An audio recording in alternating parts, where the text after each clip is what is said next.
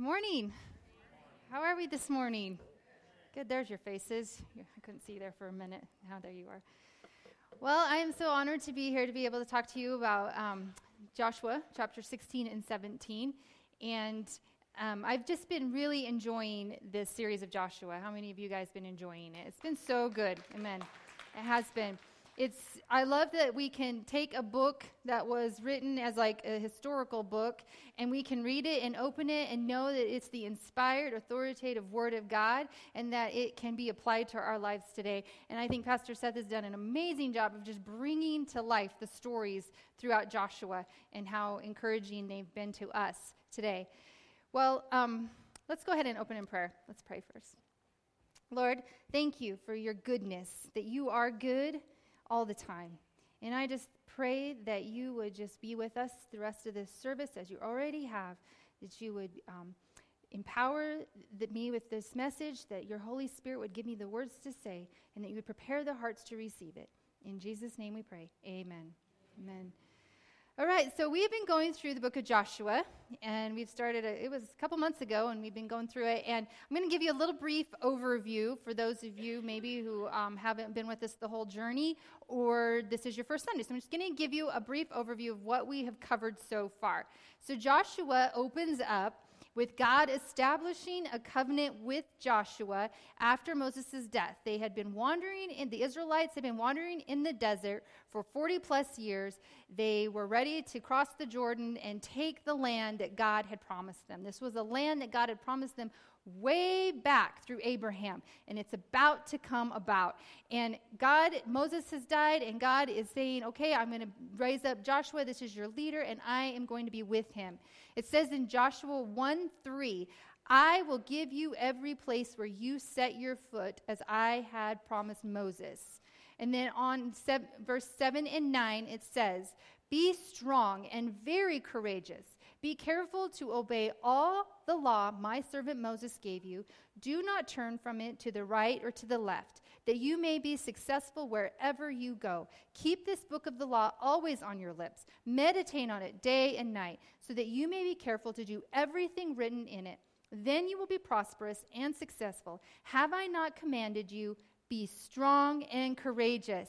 Do not be afraid. Do not be discouraged, for the Lord your God will be with you wherever you go. Amen. If you know, that is the theme throughout all of Joshua. God repeats it over and over again. Do not be afraid. Be strong and courageous. I am about to give you the land that I promised. I am faithful, but make sure you obey my word and do not stray from me. And we see this throughout the whole next 15 chapters of Joshua. We see this tension between the Lord's actions and Israel's actions. God brings them to a land. He says, here, this is yours. It's yours for the taking. Now take it. And Israel has to take it according to God's plans. We see this in chapter 6 with the Battle of Jericho. And when they came up to Jericho, the walls were so high.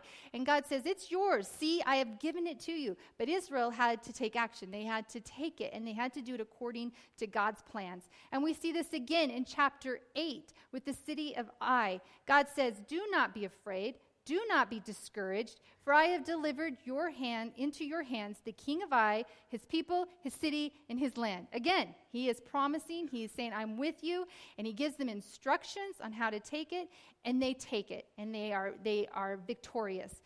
And when they obey the Lord, he gives them victory. Chapter by chapter, we see this. We see this unique method of conquest. God announcing the victory, God giving them the victory after Israel steps out in faith and takes it. You see the pattern?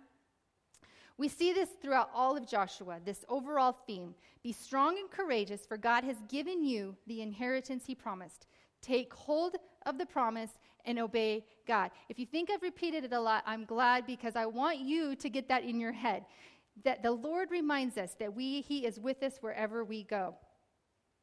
Then it says at the end of chapter 11 that after all this fighting, the land had rest from war. So they had conquered the lands, they're resting, and now it's time to divide up the land. But God reminds Joshua at the beginning of chapter 12, he says that there's still more land that needs to be conquered, but don't worry, I've got that. I will drive them out. But right now, I want you to divide up the land that you've already conquered. And so that's what we've been focused on the last few chapters, is the land that has going out to all the different tribes. And now we're at chapter 16 and 17, and it's talking about the land that is given to the tribes of Joseph. Joseph was one of the sons of Jacob, and he had two sons, Ephraim and Manasseh. And back when Jacob was alive and called all his sons in to bless them, he chose to bless Joseph's sons, Ephraim and Manasseh, and this is him fulfilling that promise by giving them the land. So they were two tribes about to receive one inheritance of land. So kind of keep that in mind. Now we're going to go to chapter 16, verse 10, and I'm going to focus on a couple portions of scripture right at this point. And it says, they did not drive the Canaanites out of Gezer. This is referring to the land that was given to Ephraim. So the people of Gezer lived as slaves among the people of Ephraim to this day. And then referring to the tribe of Manasseh in chapter 17, verse 12, it says, yet the Manassanites were not able to occupy these towns, for the Canaanites were determined to live in that region. However, when the Israelites grew stronger, they subjected the Canaanites to forced labor, but they did not drive them out completely. Keep that in mind because we're going to come back to that. But here we have the two tribes of Joseph that it points out here in God's word that they did not drive out the Canaanites from their land, but chose to keep them as slaves. So keep that in the back of your mind. Now, what I really want to talk about is a story within chapter 17. It's this little story that's placed there, and I feel like it's a story that we can learn from, and it's in chapter 17, verse 14. If you want to turn with me there, and we'll go ahead and start reading. The people of Joseph said to Joshua, "Why have you given us only one allotment and one portion for an inheritance?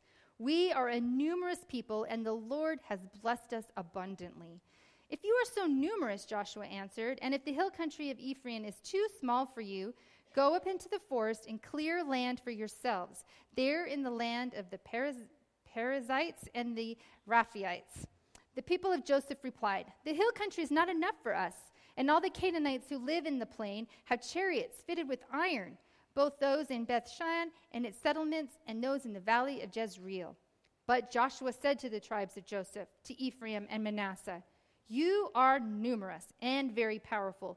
You will have not only one allotment, but the forested hill country as well. Clear it, and its farthest limits will be yours. Though the Canaanites have chariots fitted with iron, and though they are strong, you can drive them out." Okay, so here we have two tribes that are strong and powerful, and they want to take over the land, but they don't feel like they have enough, because they were only given one allotment for two tribes. So they're unhappy. And they go to Joseph and they explain this situation, or to Joshua, and they explain this situation.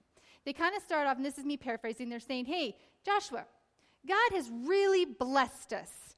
And we have so many people because of God's blessings. And the land that you've given us is just not enough. We need more. So what are you going to do about it, Joshua? How are you going to fix this problem?" You notice their attitude here? It's not one of taking responsibility, but they're kind of complaining to Joshua and asking him to fix it. Now, Joshua's response is, "I agree with you. You're right. You are blessed by God. You do need more land." And he tells them, "I'm going to give you more land. It's up in the forest right behind you. You just need to clear it out, and it's yours. Take it for yourselves." Well, that wasn't good enough for the tribes of Joseph. They wanted more. And they said, "Well, that's not going to be enough. We need more." And they said, "What we actually want is the plains down below, because that's the better land. But it's occupied by the Canaanites, and they have big chariots." They're kind of like, "Yeah, we can't do this." That's their attitude. But then Joshua reminds them of who they are. He tells them, "Wait, you just told me that you were powerful and that you were numerous. So you can take the forested land, and you can drive the Canaanites and have the plain country as well." You see, somewhere along the way, the tribes of Joseph forgot who they were. And they forgot that God had already claimed that that land was theirs, and it was theirs for the taking. They became kind of lazy, complacent, and maybe afraid. They forgot the promises of God. So what can we learn from this story? Because I believe that we can look at God's word today and that we can apply it to our lives. And in this story, I like to look at 3 things that we can learn from this story. And first of all, there was this inheritance that was theirs. They had this inheritance. It was the land that God had promised them, and it was theirs for the taking. And something was holding them back from claiming it as theirs. So I want to ask ourselves, what is our inheritance today? What is we, as believers in Jesus Christ today, what is our inheritance? What do we have that God has given us to claim? And I believe that this is found in Ephesians chapter 1. I'm going to read it, but kind of in an abridged version. And this is what Paul says. God and Father of our Lord Jesus Christ has blessed us in Christ with every spiritual blessing in the heavenly realms because we are united with Christ. Amen. We have every spiritual blessing. But Paul goes on into greater detail to talk about what those blessings are. And this is what they are. That God loves us. He has chosen us to be holy and blameless in his presence. He has adopted us through his Son, Jesus Christ, and this gives him great pleasure. We have redemption through Jesus' blood. We have the forgiveness of sins according to the riches of his grace. He has shown kindness to us. He has lavished on us wisdom and grace. He has made known to us the mystery of his will. He has chosen us, and we are sealed with the promise of the Holy Spirit. Amen. Amen. That is ours. Amen. That is our inheritance. That is ours for the taking. In fact, in verse 11, it says this: we are united with Christ. We have received an inheritance from God, for he chose us in advance, and he makes everything work out according to his plan. This is our spiritual blessing. This is the inheritance that we have received. But sometimes we lose sight of that. Sometimes we go through life, and we kind of just trudge along, forgetting who we are. And we don't live life to the fullest as if we believed that we have received every spiritual blessing because of Jesus Christ.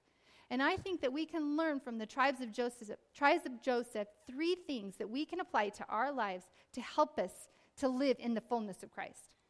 The first one is we need to change our perspective. We need to refocus. The tribes of Joseph recognized God's blessings. Remember, they said, we are blessed by God, and because of that, we're numerous.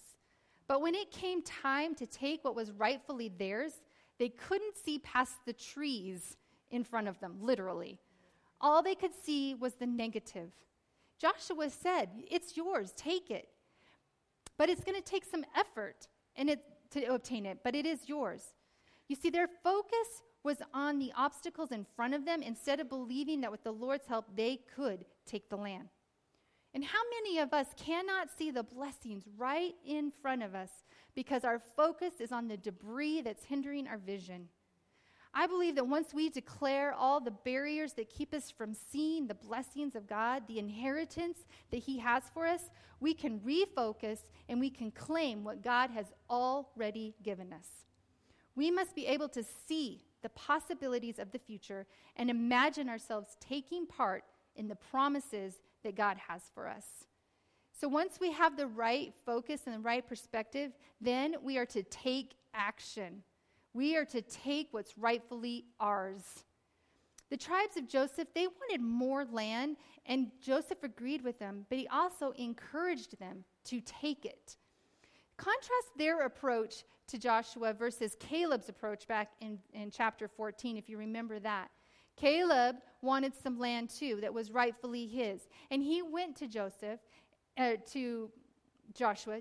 Joseph, man, 2 tongue twisters trying to talk about that in this sermon. But he went to Joshua and he asked him, I want this hill country. And you know what? He admitted, I'm old, but I still got it, is what he said. I'm old and I can do it. And he also said, these cities are large and fortified. He recognized what was there, but this is his response. He said, but with the Lord helping me, I will drive them out just as he said. Amen. His focus was on God. He remembered that God would promised him that land and that God would drive out the enemies. You see, Caleb, he took initiative. The tribes of Joseph did not. Caleb confronted Joshua with a plan, yet Joshua was the one who had to confront the tribes of Joseph with a plan to take initiative. But I love how Joshua responds to them. He doesn't berate them. He doesn't belittle them. He encourages them. He reminds them of what they already confessed earlier. You are powerful. You are numerous, and you can drive out the Canaanites. Just do it. Do it. So you see, Joshua and Caleb, they are really cool dudes if you think about it, because they were the two spies way back when God first wanted to give them the land, and they went out and sent the land with 12 spies. They went out and to look at it, and they came back, and Joshua and Caleb were the two that had the good report. Even back then, they had faith in God, and they knew that God could give it to them. And I love it that 40 plus years later, they're still strong in their faith. They're still believing that God can give them the land. And how many of us know that God has given us so much more, but there's something holding us back from taking it?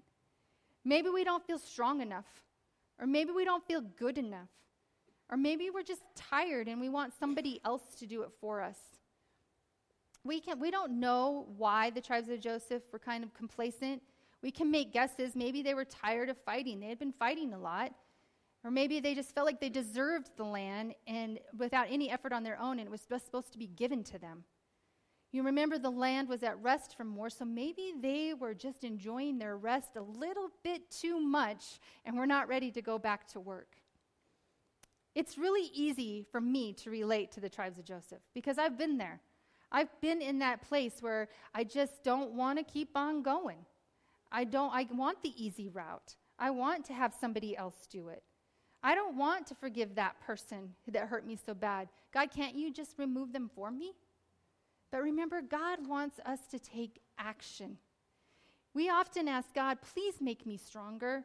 Please provide for my finances. Please heal my marriage. Please make me more like you. But are we willing to pay the price for what we ask for? Are we willing to go through the trials that make us stronger? Are we willing to trust God with our finances and pay tithe? Are we willing to die to our own selfish desires and put our spouse first so that our marriage could grow stronger?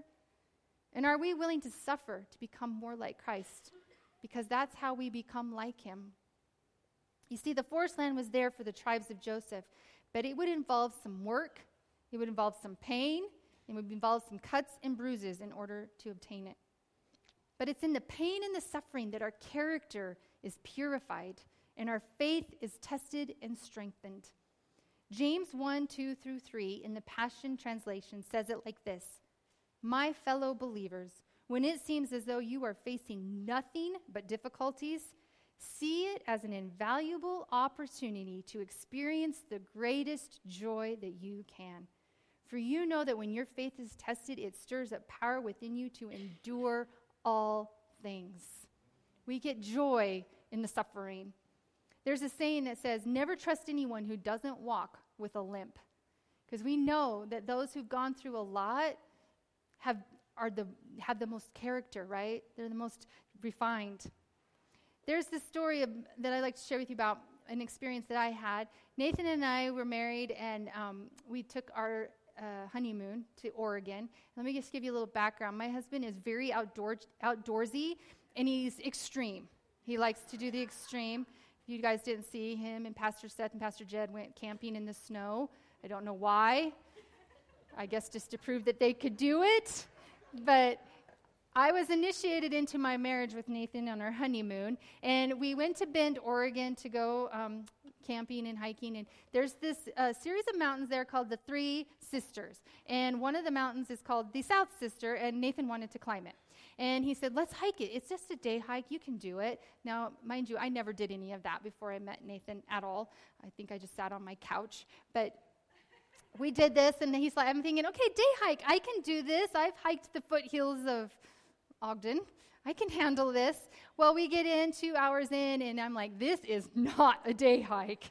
This is way more extreme. And I was not in shape, and I was in a lot of pain and agony, but I was determined to do it. And I asked Nate, okay, Nate, where's the end? Where's how far do we go? And he points right up there. See that peak right there?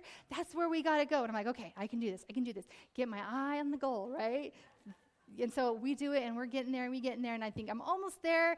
I can do this. And we get to that peak, and it's a false peak. Do you guys know what that is? If you're hikers, it's like it's not the end is what it means. There's a whole nother peak to climb that you don't see because your vision doesn't see it until you get to that part. And I remember thinking, oh my goodness, I can't do this. And I literally was like, I can't, Nate. I can't go on anymore. And the great encourager that he is, yes, you can, Johanna. You can do it. I'm like, no, I can't. And he's like, okay, well, then you stay here. I'm going to keep going. I'm like, well, no, I'm not going to get left behind. So I just said, okay, I can. Because Nate said I could do it. So we did, and it was slow, and it was painful, and it was agonizing, but it was worth it. Because when we got to the top, the view was amazing. The sense of accomplishment that I didn't give up was amazing. And I think, what if I had given up and didn't keep going? And that's what it is. We can't give up when there's still more to be claimed. We got to take what's rightfully ours. And then once we have the right perspective and we take action, this is the important thing. We clean house. We kick the enemy out. Right? That's right. We don't let the enemy stay camped in our territory. You see, Joshua told them, kick out the Canaanites. He didn't tell them keep them there and just keep them as slaves. No, he said kick them out. But they failed to do so. If you remember earlier when I told you to remember this verse, it says that when they grew stronger, they kept them around as slaves. But was that God's original plan for them? No. That was not what God wanted them to do. He wanted to drive them out. Why? Because he knew that if they kept them around, even as slaves, they would become a snare and a hindrance in their relationship with God. You see, at the end of Joshua in chapter 23, God said this to the Israelites, "But if you turn away and you ally yourselves with the survivors of these nations that remain among you, and if you intermarry with them and you associate with them, then you may be sure that the Lord your God will no longer drive out these nations before you. Instead, they will become snares and traps for you. They will become whips on your backs and thorns in your eyes until you perish from this good land which the Lord your God has given you." Wow, that's pretty powerful language. You see, God wanted only the best for Israel. He went before them. He established this. He said, this is your inheritance. This is your land. It's yours. He didn't say just part of it. He said all of it. He did not want them to keep the enemy around, even as slaves, because he did not want them to become ensnared by them. And you see, God wants only the best for us too. He doesn't want us living this life that he has given us with every spiritual blessing in Christ Jesus, with the enemy still having some claim to our inheritance. He does not want the enemy around to rob us of the spiritual blessings that we have in Jesus Christ. So what are we allowing into our lives? What are we allowing? What enemy are we allowing into our homes and into our minds? What is taking residence that God is saying, get it out? Maybe it's a sin that we're holding on to. We want to be set free from it, but we desire it, so we still keep it around. We tell ourselves, I got control, but in fact, it's controlling us. God says, no, that's not my plan for you. God wants us to be free from the bondages that keep us captive. He came to give us complete freedom. Galatians 5:1 says it like this: "It is for freedom that Christ has set us free. Stand firm then, and do not let yourselves be burdened again by a yoke of slavery." Jesus didn't just come to save us from some of our sins. He came to save us from every single sin. And he didn't come to just set us free partially, but fully. Jesus said, whoever sins is a slave to sin, but if the Son sets you free, you are free indeed. I'm here to tell you that don't let that sin in. Let it go. Release it to Jesus. He's forgiven it. He's redeemed it. Don't hold on to it. That another way that we can allow the enemy into our lives is that we can let him tell us, we can let him into our territory by listening to his lies. I think that's something we do more often than not. We develop this mindset that is contrary to God's truth. We say things like, I can't give up this addiction. It's just too big for me. Or I can never experience peace because fear is just too great. Or I have to worry about this situation because if I don't worry, I don't feel like I'm in control. But God says, no, that's not my plan for you. That's not what I want from you. Satan wants to come in to rob, to kill, to destroy. He does not want us to live in the fullness of Christ. His goal is to cause us to doubt God and ourselves. James 4:7 says, submit yourselves to God. Submit yourselves then to God. Resist the devil, and he will flee from you. Just get him out. Get him out. And believe that God has given you the faith to overcome the enemy. Take up that shield of faith. Fight against Satan, who only wants to destroy you. Don't give him a foothold. Don't even give him an inch of your inheritance. Don't let him into your family. Don't let him into your marriage. Don't let him into your health, into your mind, into your finances. Kick him out. Kick him all the way out. There's this old song from the 90s. I don't know if you remember, but it says that Satan is under my feet. He's under my feet. You just believe that. He's under your feet.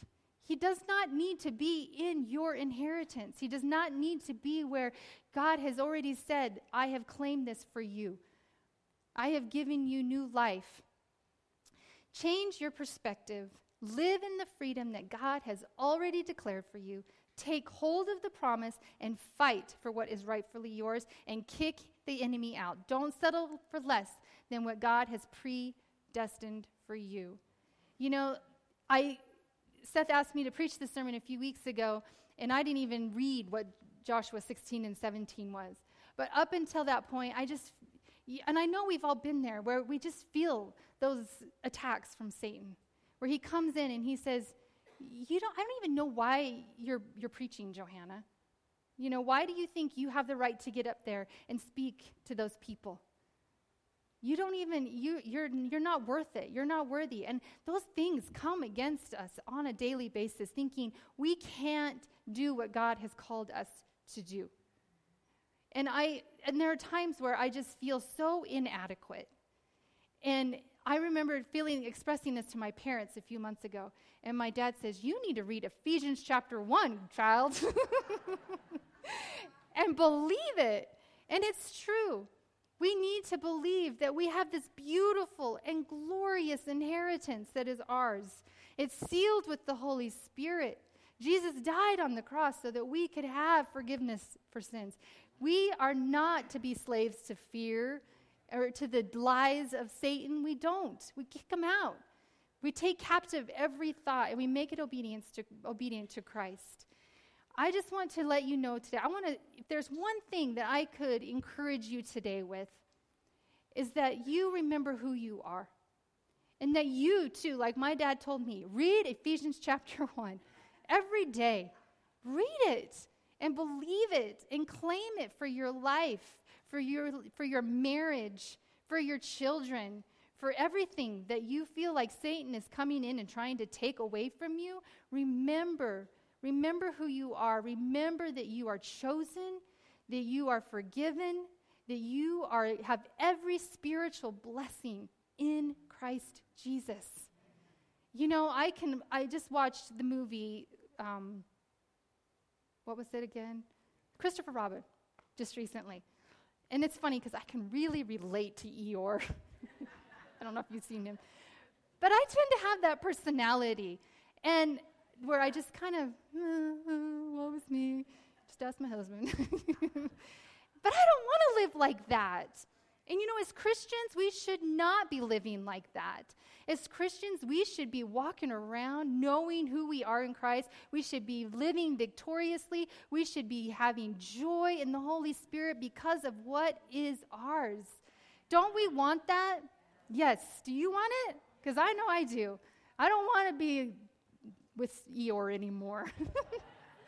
Right? And I believe that we can. And I know that if we can just live it and believe it and kick the enemy out, we change our focus, we take action, and we just live to the fullness of what God has for us. I believe that for all of us. All right, let's go ahead and stand. I'm going to pray over you guys.